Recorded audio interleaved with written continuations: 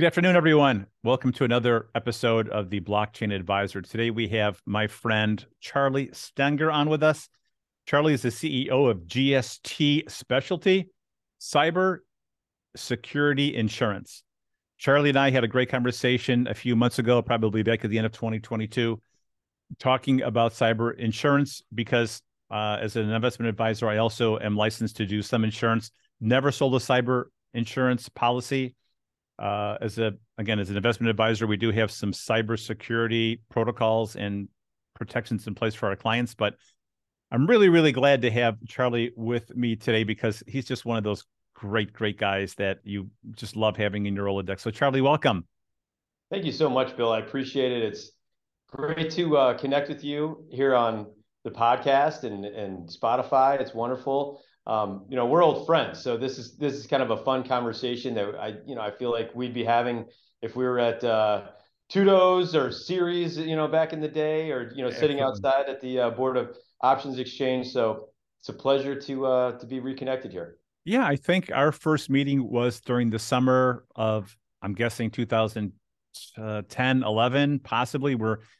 We got one of those absolutely gorgeous days in Chicago. The breeze is coming off the lakefront. It was a sunny day. We were parked in some chairs across the street from the Sears Tower in that building, the Winter Garden building, where they have a lot of grass in front. And we just sat and chatted about all things options related, trading related, payment for order flow, a little bit about our faith. And it was just really a great conversation.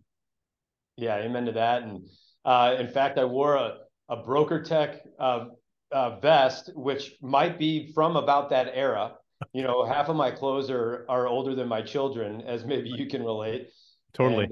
And I wanted to wear it just to make sure that we remembered those good old trading days. And you're right. I believe I was at ICAP, which was a electronic trading venue, and you were at Equitech, and we were talking about some business stuff, and then we ended up getting personal. And as these kind of things happen, and been friends ever since, and we get to catch up. Unfortunately, not in person as often as we'd like, but here we are today.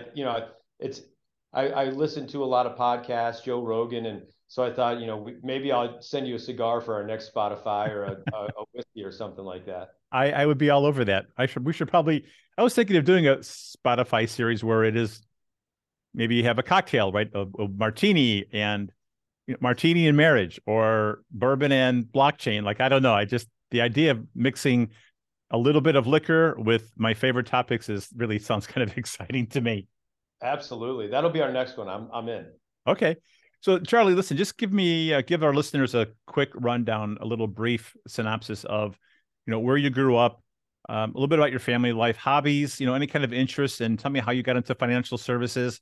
What led you to the 2010 area where I had our first meeting? Sure. So I grew up in St. Louis, Missouri, and after going to high school there, I went to college in the middle of Missouri, University of Central Missouri. Go Mules. It's a wonderful, wonderful place. I'll be on campus tomorrow, meeting with a couple of professors. And then I had the opportunity to get an internship on the trading floor my junior to senior year summer.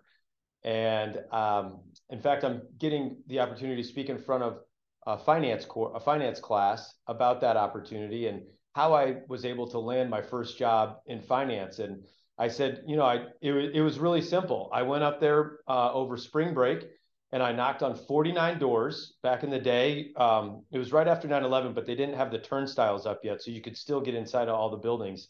So I knocked on 49 doors, handed out 49 resumes, and got 49 no's.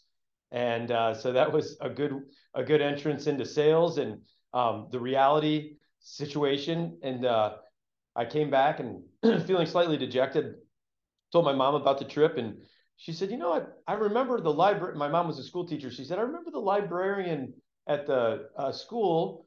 I think her nephew said he worked on the trading floor. So she, through coordinating, got me a phone interview with a floor broker at the Eurodollar interest rate option pit.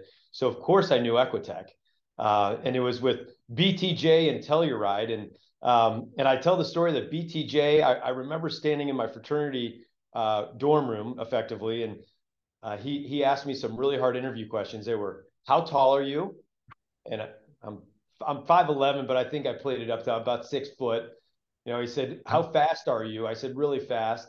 How competitive are you? Well, I'm extremely competitive. Have you ever been into a fist fight? I said, you should have seen the one last weekend, right? They were all Hired. just really, yeah, exactly. No, none of the finance questions that I had studied from the Black-Scholes modeling that we had tapped into and touched on in finance classes.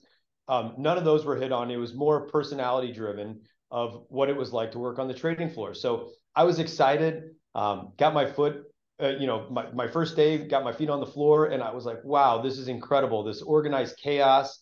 And I really never looked back.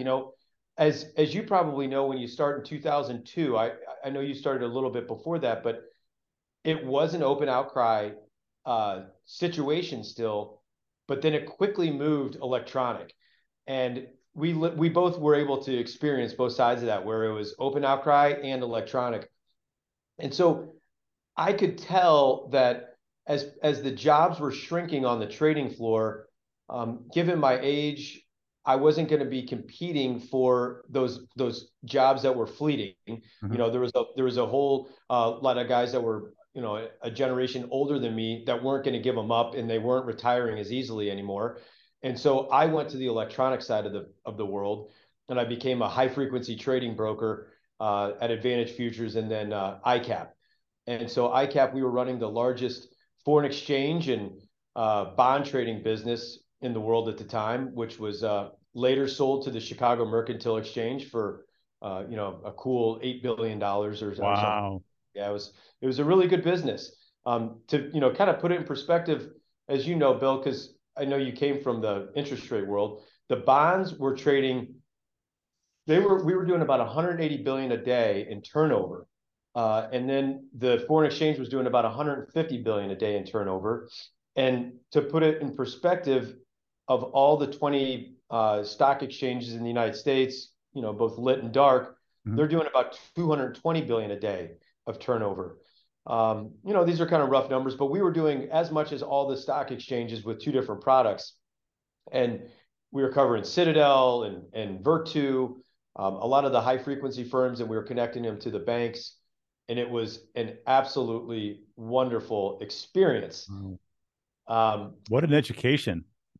Yes, it was a blast. Sorry if I'm kind of going on and on here. I'll wrap up a kind of a thought. So we found out my wife was pregnant on a Thursday. We were having a great year from a business standpoint. It was an exciting period. And I came in on a Monday. There was a new CEO in town, a new sheriff in town. And my boss gave me some hard news that they were going to let myself and a number of us go. And I thought, man, and I told him, man, my wife's pregnant. And he said, oh, this is gutting for me to be delivering this news. And he said, I'm next. He said, I'm not safe either. So don't think that this is because of a performance issue or anything like that. Mm-hmm. So, I went home and broke the news to my wife. And I said, well, I don't know what to do. Fun while it lasted. Yeah. She said, well, you've always said you wanted to own your own business. And I said, okay, I don't really know what I'm going to go do. And so later that day, I brought my laptop down to the Starbucks and I didn't start the business that I own now, but I started a little consulting practice that was effectively doing headhunting for small hedge funds and banks. Mm-hmm. and finding different talent. So I kind of went from being a broker on the floor and then a broker upstairs to being a consultant and a headhunter. And then as that progressed, we were expecting our second child, and we ended up we brought the family back to Kansas City, as this is where my wife's from the other side of the state. And I started doing work on the consulting side for insurance brokers. Mm-hmm. Because it was kind of a similar consulting process, really. And I found that I loved insurance. As weird as that might sound to so many people, like, how could you love insurance? I really You're did. A unicorn. You're a unicorn. It's got a reoccurring revenue stream. And for my consultant friends out here that might be listening, they all get it. It's, January 1st, you start at zero. Mm-hmm. A financial advisor has a reoccurring revenue stream. Yeah. You're building the book of business. For sure. And I really enjoyed that aspect. So, I got into the insurance business through that consulting process and started GST Specialty, which is a niche wholesaler. The difference between a wholesaler and a retailer on insurance is a retail insurance agent typically sells directly to the end client. Mm-hmm. The end client is going to be a business or, your home and auto insurance agent, your business insurance agent. A wholesaler sits between that retailer and a specialty carrier. So when a retailer comes into a really hard to place cyber insurance deal, they call me and I end up explaining how we're going to get the deal done, and I navigate that process. But why cybersecurity insurance, Charlie? Why not just do something old school? You work for Farmers Insurance, State Farm, some other brokerage firm where you are just doing long-term care, term insurance, property and casualty. Like, why? What was it that, like, why cyber? And was it just part of your online belief that things were going to still be just like the trading floor went from in-person to electronic trading? Cybersecurity was, I mean, maybe just becoming a thing. I'm not even like the last 2 or 3 years is blown up, but it was just all talk before. It didn't seem to be so legitimate and so common cyber attacks as they are today. It's a great question, and it's funny you asked that because I brought this up to a CEO of a retail insurance agency. Oh, I don't know, 5 or 6 years ago. I said, hey, what do you think about acquiring a cyber insurance business? We were talking about different agencies to acquire. And there was a cyber insurance agency in town that I was speaking with, and they said, nah, there's no money in it. And That's at the right. time, there really wasn't. Yeah. The policies were quite cheap. But I said, no, I feel like I've seen this happen before, Mm-hmm. where it goes from we don't really care about this, this electronic trading stuff to all of a sudden almost all the trading is done electronically.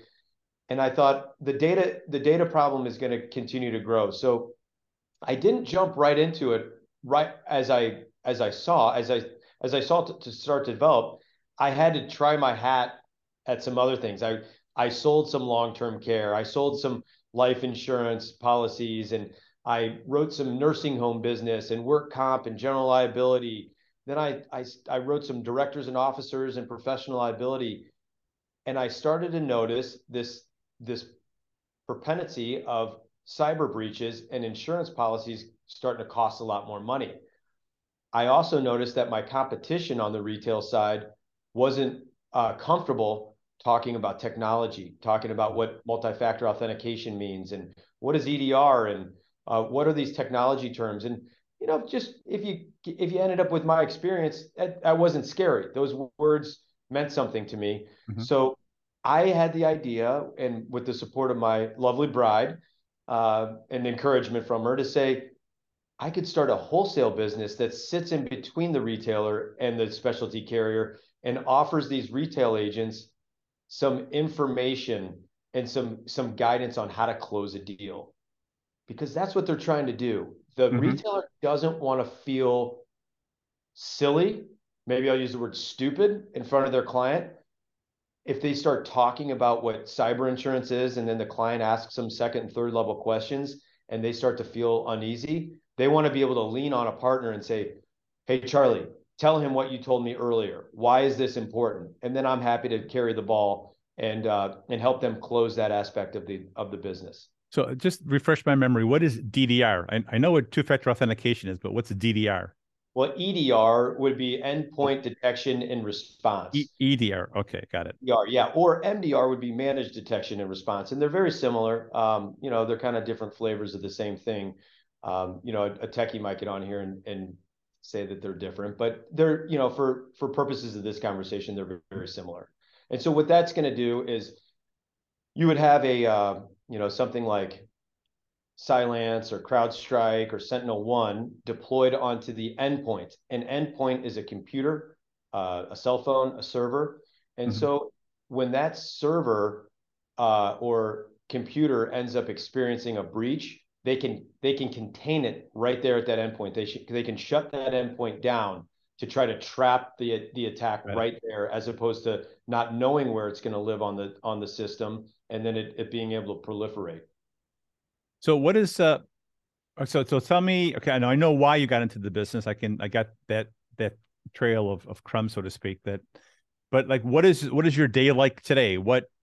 How are you connecting with wholesale? Well, you're yourself a wholesaler. How are you being a liaison? You're like the man in the middle. I mean, looking for insurance companies that sell the retail side that are more client facing, and then you're working with the underwriters and the people that are providing the insurance, right? I mean, do I understand that correctly?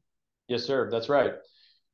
So I'll use an example. Yesterday, one of my clients is a top 10 broker, Lockton.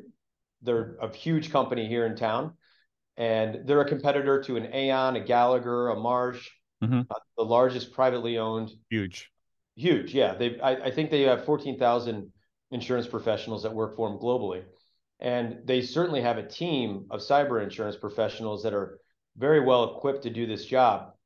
And one might ask, well, why in the heck would Lockton, with all those cyber professionals, ever want to use a person like GST Specialty to help navigate this? And there's a few reasons outside of the fact that I've got a nice relationship with the producer and some of the team over there.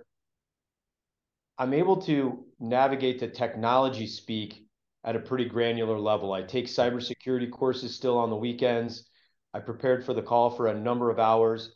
They brought me into a situation where, unfortunately, one of their clients, who's in 19 countries and they're over $1 billion in revenue, they did experience a breach. And so we were doing the post-breach, what actually happened phone call. And Got it. they bring me in to say, do we have this stuff figured out now? The technology has been improved, and Mm-hmm. so now I'm going to help navigate that story going back into underwriting to show them here's where they were last year when we went into underwriting. They did experience a breach. Here's what those ramifications are. Moving forward, here's what they're doing to mitigate that problem. Mm-hmm. They deploy Sentinel-1. Sentinel-1's a top end, Lexus of EDR systems, through a REIT, which is a managed service provider. So it's a very complicated type of thing that they're working on. So we need to package that story and explain it to the carriers so that they are comfortable as we go through this renewal process. So the client doesn't get denied, because if the Right. client gets denied because of a loss, now they don't get to transfer any of that risk. So how is it that when I am made aware of cybersecurity breaches, seems to be months go by, 2, 3, 4 months before it's admitted publicly? Is that just part of the due diligence process that it takes? The insurance company is saying, hey, we don't talk about that yet until we get this. Is it a legal issue where attorneys are getting in, or the FBI is trying to figure out who the bad actors are? Is it just a unwillingness by the company to disclose cybersecurity breaches because of what it might do to the bottom line? Or is it maybe a little bit of everything? I'm just kind of surprised, like, oh yeah, today's March 30th. We had a breach on December 21st of 2022. And like, now I'm hearing about it. Like, what's up with that? It's a really good question, a good point. I think there's a few things to hit on. First, there was an article in the journal, I believe in December, that there's new legislation out that they're going to require publicly traded companies to disclose a breach within, it was like 72 hours. Now, we all kind of started to laugh about this because the average time that it takes for a company to realize that there's a breach is about 96 days. Yeah, I mean, that makes sense to me. That makes The, sense to me. the bad actors sit inside your environment for a long time, gathering as much data as they can, figuring out where the open doors are. And so many times, unless you have Sentinel-1 or one of these programs deployed, you might not really fully be aware of what's going on. The other thing is, I spoke with a lawyer this week who handles cybersecurity breaches. That's his job. I said, what are you working on today? He said, man, we've got a nightmare of a situation. There's a regional bank within our region with many locations, and they had a breach. All locations are offline. None of them, except for one, can access the main computing system. They don't know how to message this to the public right now, post Silicon Valley Bank. Right. Is there, are our funds safe? Oh, yes, they are. What's my balance? I can't tell you.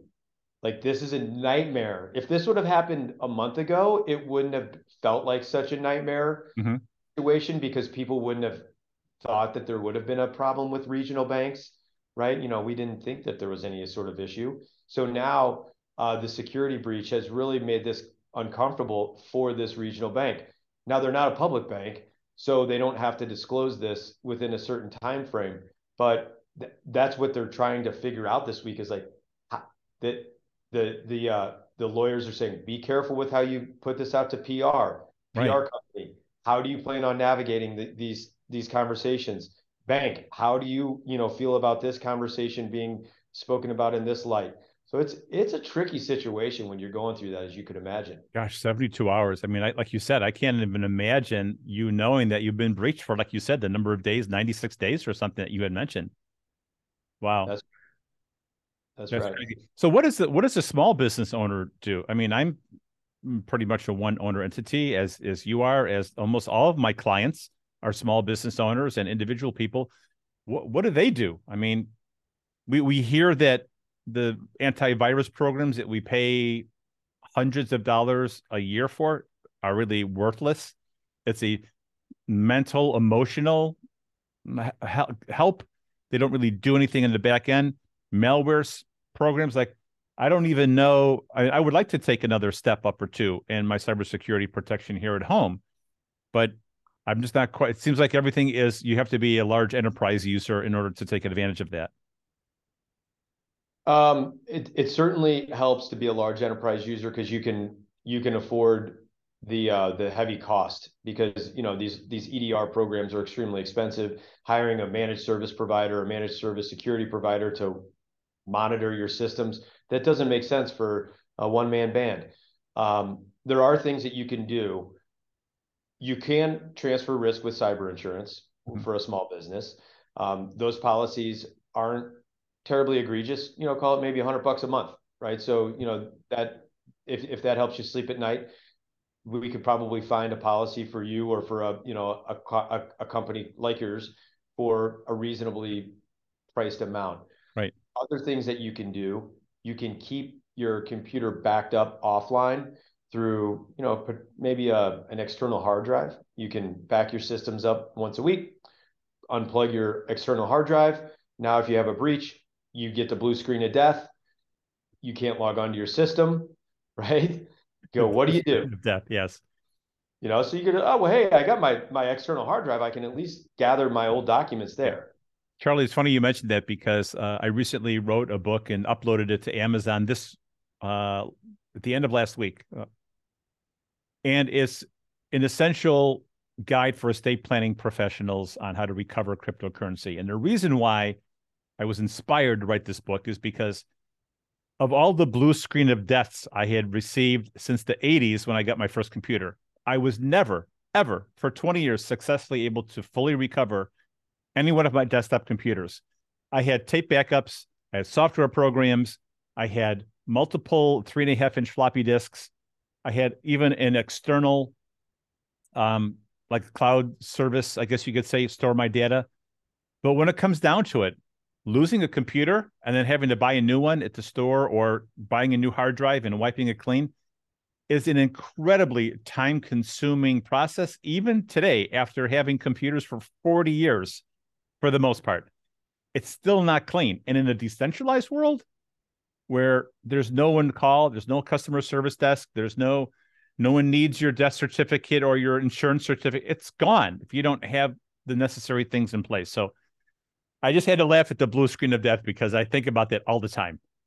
Well, I think your book, we should continue to talk about that, because what you're doing is really a good service for a lot of people that are going to have to navigate some tricky situations. Of course, you would hope that they read your book before there's a tragedy in the family.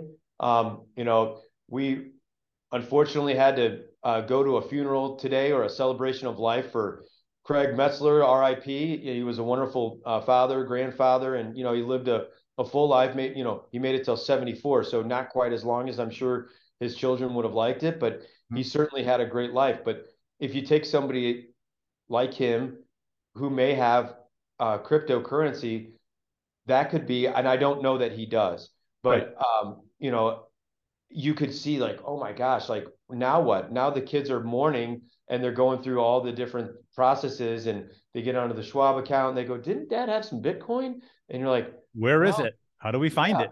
And it Yeah, was up totally. here, right? So I think that you've got a nice offering for many people that are Bitcoin enthusiasts and users, to be able to follow that. And also, I'm sure for a lot of estate planning attorneys, they don't have to reinvent the wheel. I bet you have a almost a cookbook that they could follow. Is that right? Well, I would say I call it the essential guide because it's just I'm kind of like the bare minimum what a financial planner or an estate planning attorney should know. So I did a presentation at Harper College for maybe 20 or 25 estate planning attorneys. And they were there surprisingly because not because they themselves originated this organic interest in cryptocurrency. It was because they're already receiving inbound conversations and questions from their clients saying, "Hey, I own Bitcoin. How should I share this information with you so that if I die, my heirs can get it?"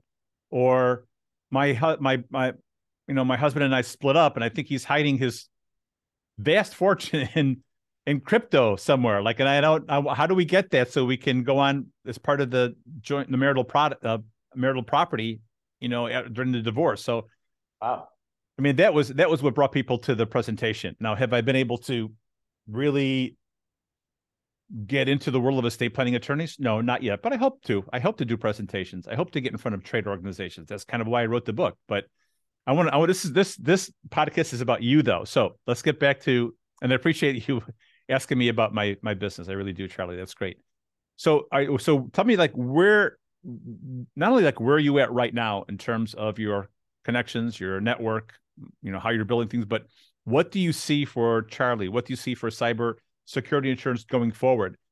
And I'm just going to end with this: is that I really had a great conversation in a podcast with the former FBI agent, who was a special agent, forensic accountant, who does a lot of cybersecurity negotiating. I guess that would be the best way of saying it, where these people in Eastern Bloc countries, South America and Africa, they have beautiful shared office space with health clubs and draft beer and coffee and all the amenities that you could possibly ask for.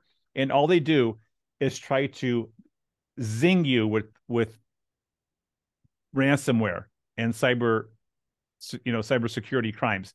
It's a full-time job. It's like going to a shopping mall and just having hundreds of offices of people just doing this for a living, and they make bank because they take their money generally in Bitcoin. So where do you see this whole thing going? Wow. So yeah, it's a multi-billion dollar, I guess, industry, if we think of it that way. The hacking industry. There's billions of dollars made on this every year. In fact, part of the monies that were paid out for this particular, and it was a small time breach. They paid 300,000 of Bitcoin as the ransom. So that'd be tough if it's you or I to stomach a $300,000 payment for a $1 billion revenue organization. It wasn't comfortable. They didn't want to make the payment, but it wasn't gonna shut them down. Right. Now, 6,000 of it was to pay a company. Probably, I know some ex-traders in Chicago that procure Bitcoin for these situations. They literally go out and acquire the $300,000 of Bitcoin and exchange for cash, and they take a fee. They take whatever that would have been, probably 2%, as a transaction fee to help facilitate that payment. So it's a big business. I don't believe that cyber insurance is going anywhere. Cybersecurity certainly isn't going anywhere. There's millions of cybersecurity jobs open right now. I'm an advisor to Leading Edge Skills, which is a cybersecurity course that, I've taken the course online. It's wonderful.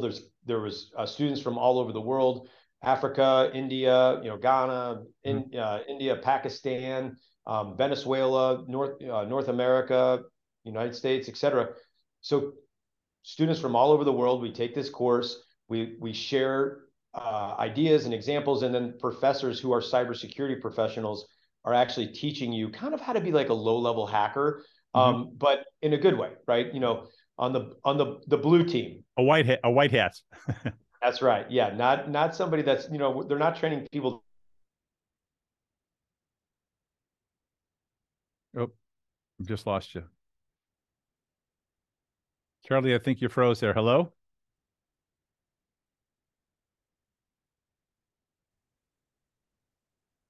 So, all right, Charlie, you're back with us. So, the course teaches you how to be a benevolent hacker, I guess you could say.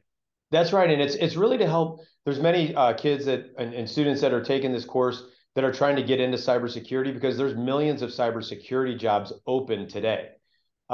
These large organizations are trying to get this talent onto their squad. However, just having book talent or scholastic talent isn't always what these places need. They need somebody that's actually launched a virtual machine and gone onto the dark web and can figure out what usernames and passwords have actually been leaked from their organization. Right. So cybersecurity is not going anywhere.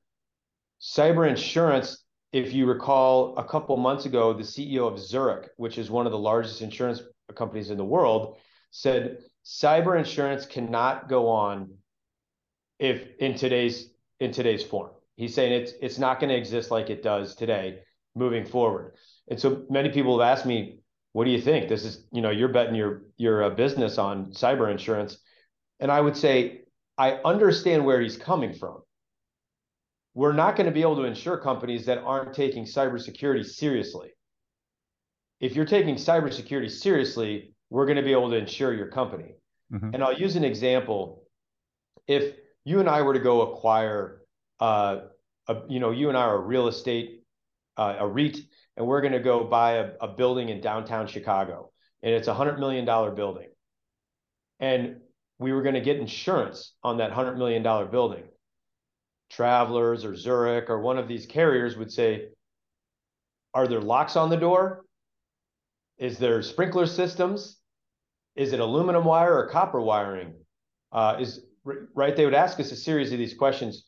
They would underwrite it. We would answer those questions, but they wouldn't necessarily take our word for it because there's $100 million on the line. So they're going to actually send a physical human onto campus and to investigate. And they're going to tug at the front door and they're going to go, there's no locks on this door. They don't have any fire extinguishers or a fire system. They have aluminum wiring, not copper wiring. This thing is not worth our time. It's not worth our risk, right? Because a catastrophic loss is $100 million on this one. So that's what's going to occur moving forward. And they're starting to get better at it, at underwriting these risks by doing external scanning, but it's going to continue to go further because we're going to have to drill down and to say, this is what this team is doing. This is what this team plans on doing over the next 12, 18 months here's their technology roadmap. And those are the things that we're adding value to our retail insurance agents and our ultimately end insureds and the carrier. Do you ever envision a time where the actual insurance company / underwriter will try to breach a company using the white hat tricks as part of their due diligence? Like, I'm going to try to bust into this billion-dollar company. They're my guys, and you try to attack them. You try to get, and see how easy you can break in. Or is that just that illegal? It's illegal if the company doesn't know you're doing it. You can get permission to do what's called a vulnerability scan, or we can do like ongoing monitoring. So they're doing these external scans right now. I could run a scan on your website or any company website, and I can figure out if there's a RDP port And I can't recall what RDP stands off the top of my head, but there's certain things that are going to be open. Mm-hmm. And if those things flash that they're open, I have one right now that's we couldn't get a local government in Indiana insurance, and I've been going back and forth with the yeah, it's very interesting. I've been going back and forth with the broker on it, and she said, hey, the client said that it's an old web address that is popping up on the scan, and it very well could be, but all the carriers denied to give them coverage. So whose problem is it? It's the government's problem. We need to figure out that we need to solve that for them so they can actually transfer risk. And we have to work alongside their managed service provider to help them figure it out. So we highlight this with an external scan. All the carriers are running them right now. We point out what the issue is, and we say, hey, if you can solve this issue and report back to us what you've done to mitigate that problem, or if it is in fact just a dead website, you have to just give us some documentation that is not working anymore or what have you. And but yet the ongoing penetration tests and vulnerability scanning is something that's very critical. And those penetration tests are what that red team. The red team would be on the white hat. The red team tries to get in. The blue team tries to defend. So your blue team is the internal team that's trying to defend against a hack. Man, would I like to watch that in real time? Like if there's this control room that is actually doing this, please invite me down, because I want to see the red attack the blue. I want to see blue defend. Like, how incredibly interesting would that be? So I'll give a shout out to some guys called Redacted right now. They're all former NSA employees, many of them. And we've been talking about putting together $100,000 challenge.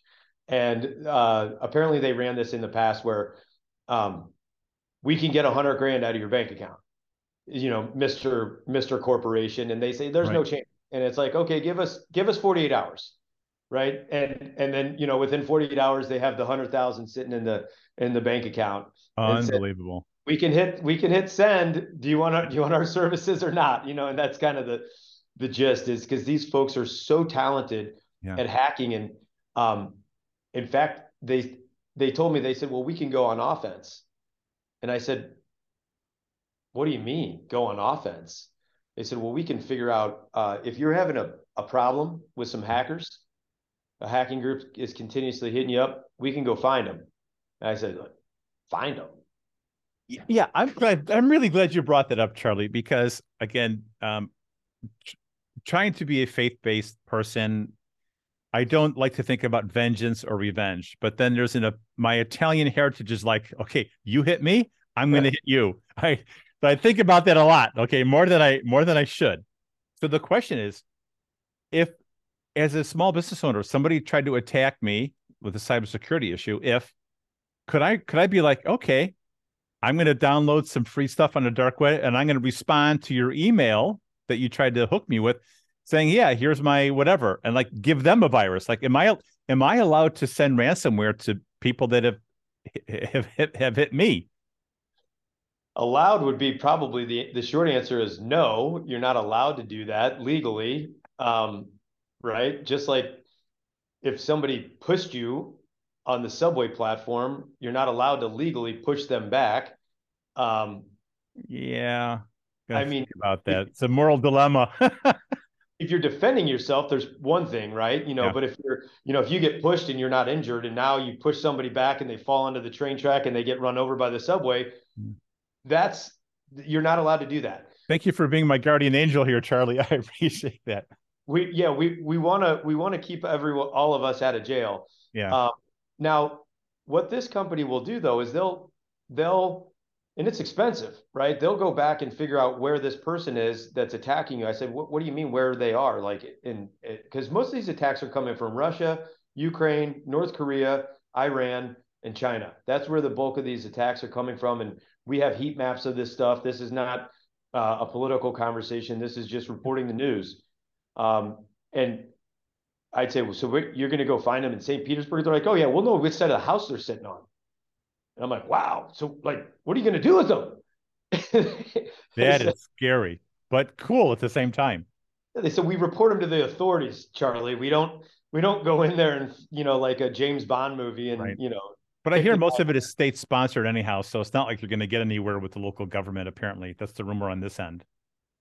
Yes. Now we on the insurance side do not want to hear that it's state sponsored because then it could be an act of terrorism and the Okay. policy could be declined. Whoa. Um, so we don't like that. What we would argue is if that's a state sponsored act, that's an act of war. An act of war, an act of terrorism can be declined. And Okay. so did Russia declare war with us? Maybe sponsored is a strong word. Maybe it's wink, wink, nod, nod, look the other way. Like state tolerated, perhaps might be a better word. Right. And one of my fraternity brothers works at the NSA, and his topic is Russia. Like that's like who he looks after. And so he's been very busy the last couple of years. And he said they play by a different set of rules Mm-hmm. than we do. So it's hard for us to, I think, as Americans. I'm an American that's traveled abroad. I've lived in Western Europe for a period of 5 months. So I've had some experience living in another country and getting exposed to other rules. But Mm-hmm. I haven't ever lived in or traveled to Russia. I've traveled to some Eastern Bloc countries, and you can tell that they're different because of the culture. But Mm-hmm. I haven't ever experienced life in Russia. Right. But from what I understand, it's a different set of rules than what you and I are accustomed to. Interesting. All right. So since this is the Blockchain Advisor podcast, I do want to touch on something that you and I said a little bit before the podcast was recorded, and that is, where do you see blockchain in cyber security insurance and cyber insurance? Like what role do you believe blockchain is going to play in all this?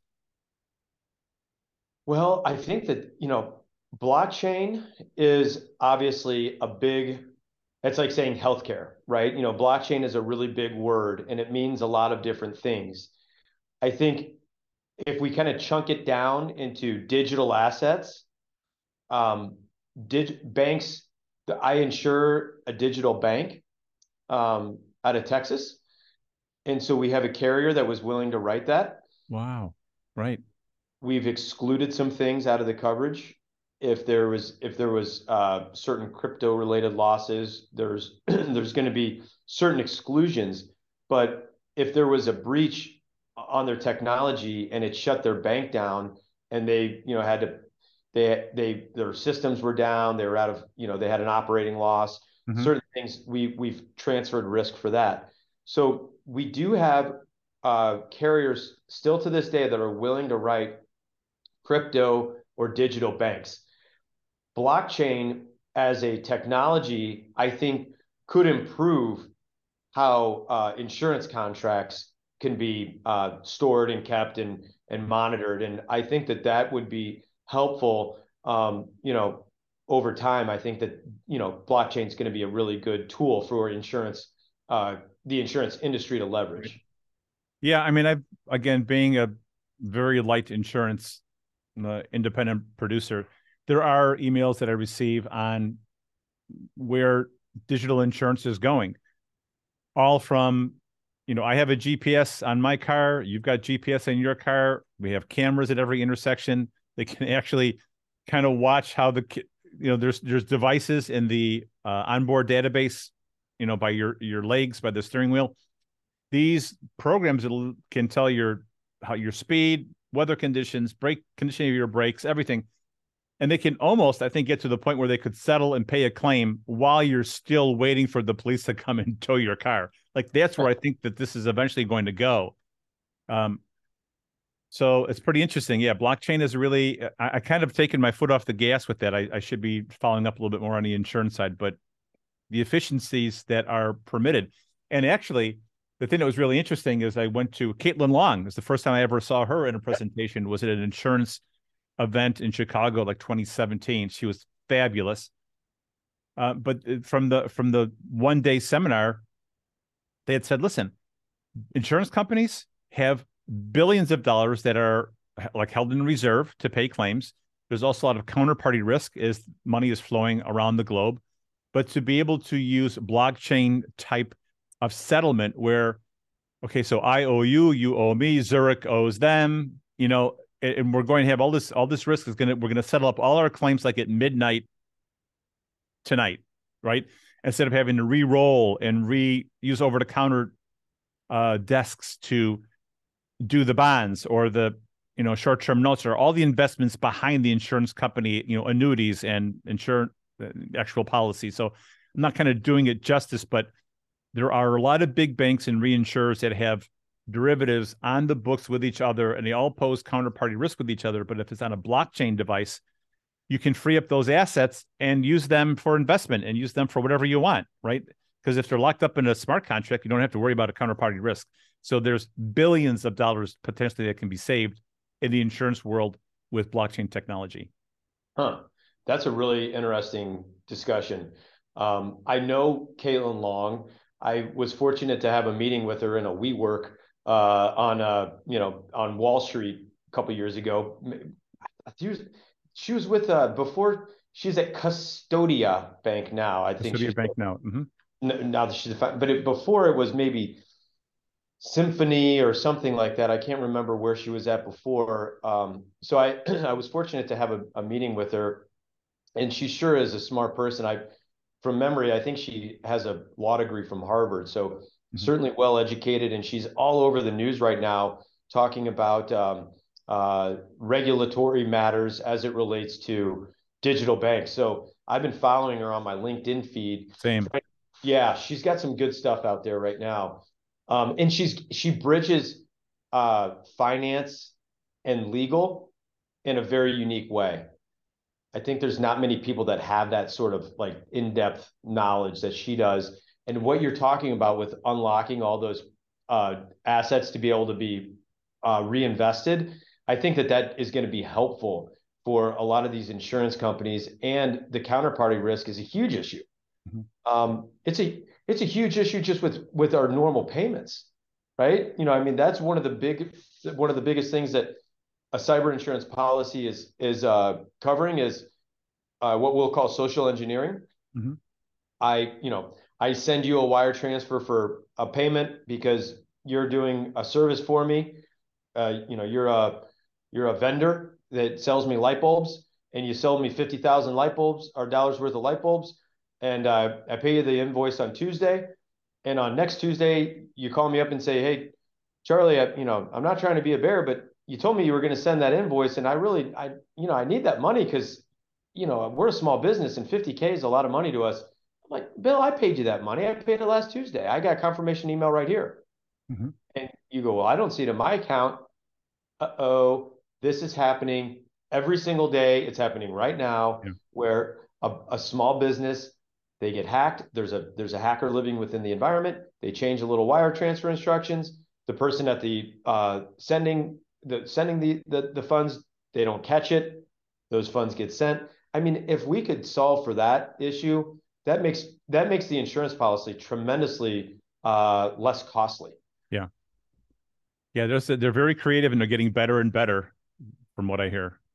Oh, yeah. They're like machine learning. Every time they have a failure, they use that as a learning tool to step up their game. Absolutely. And this is right now is a great time to be very aware that the hackers are out because of tax season. They're always, sending little, your IRS payment is due. Use this payment link.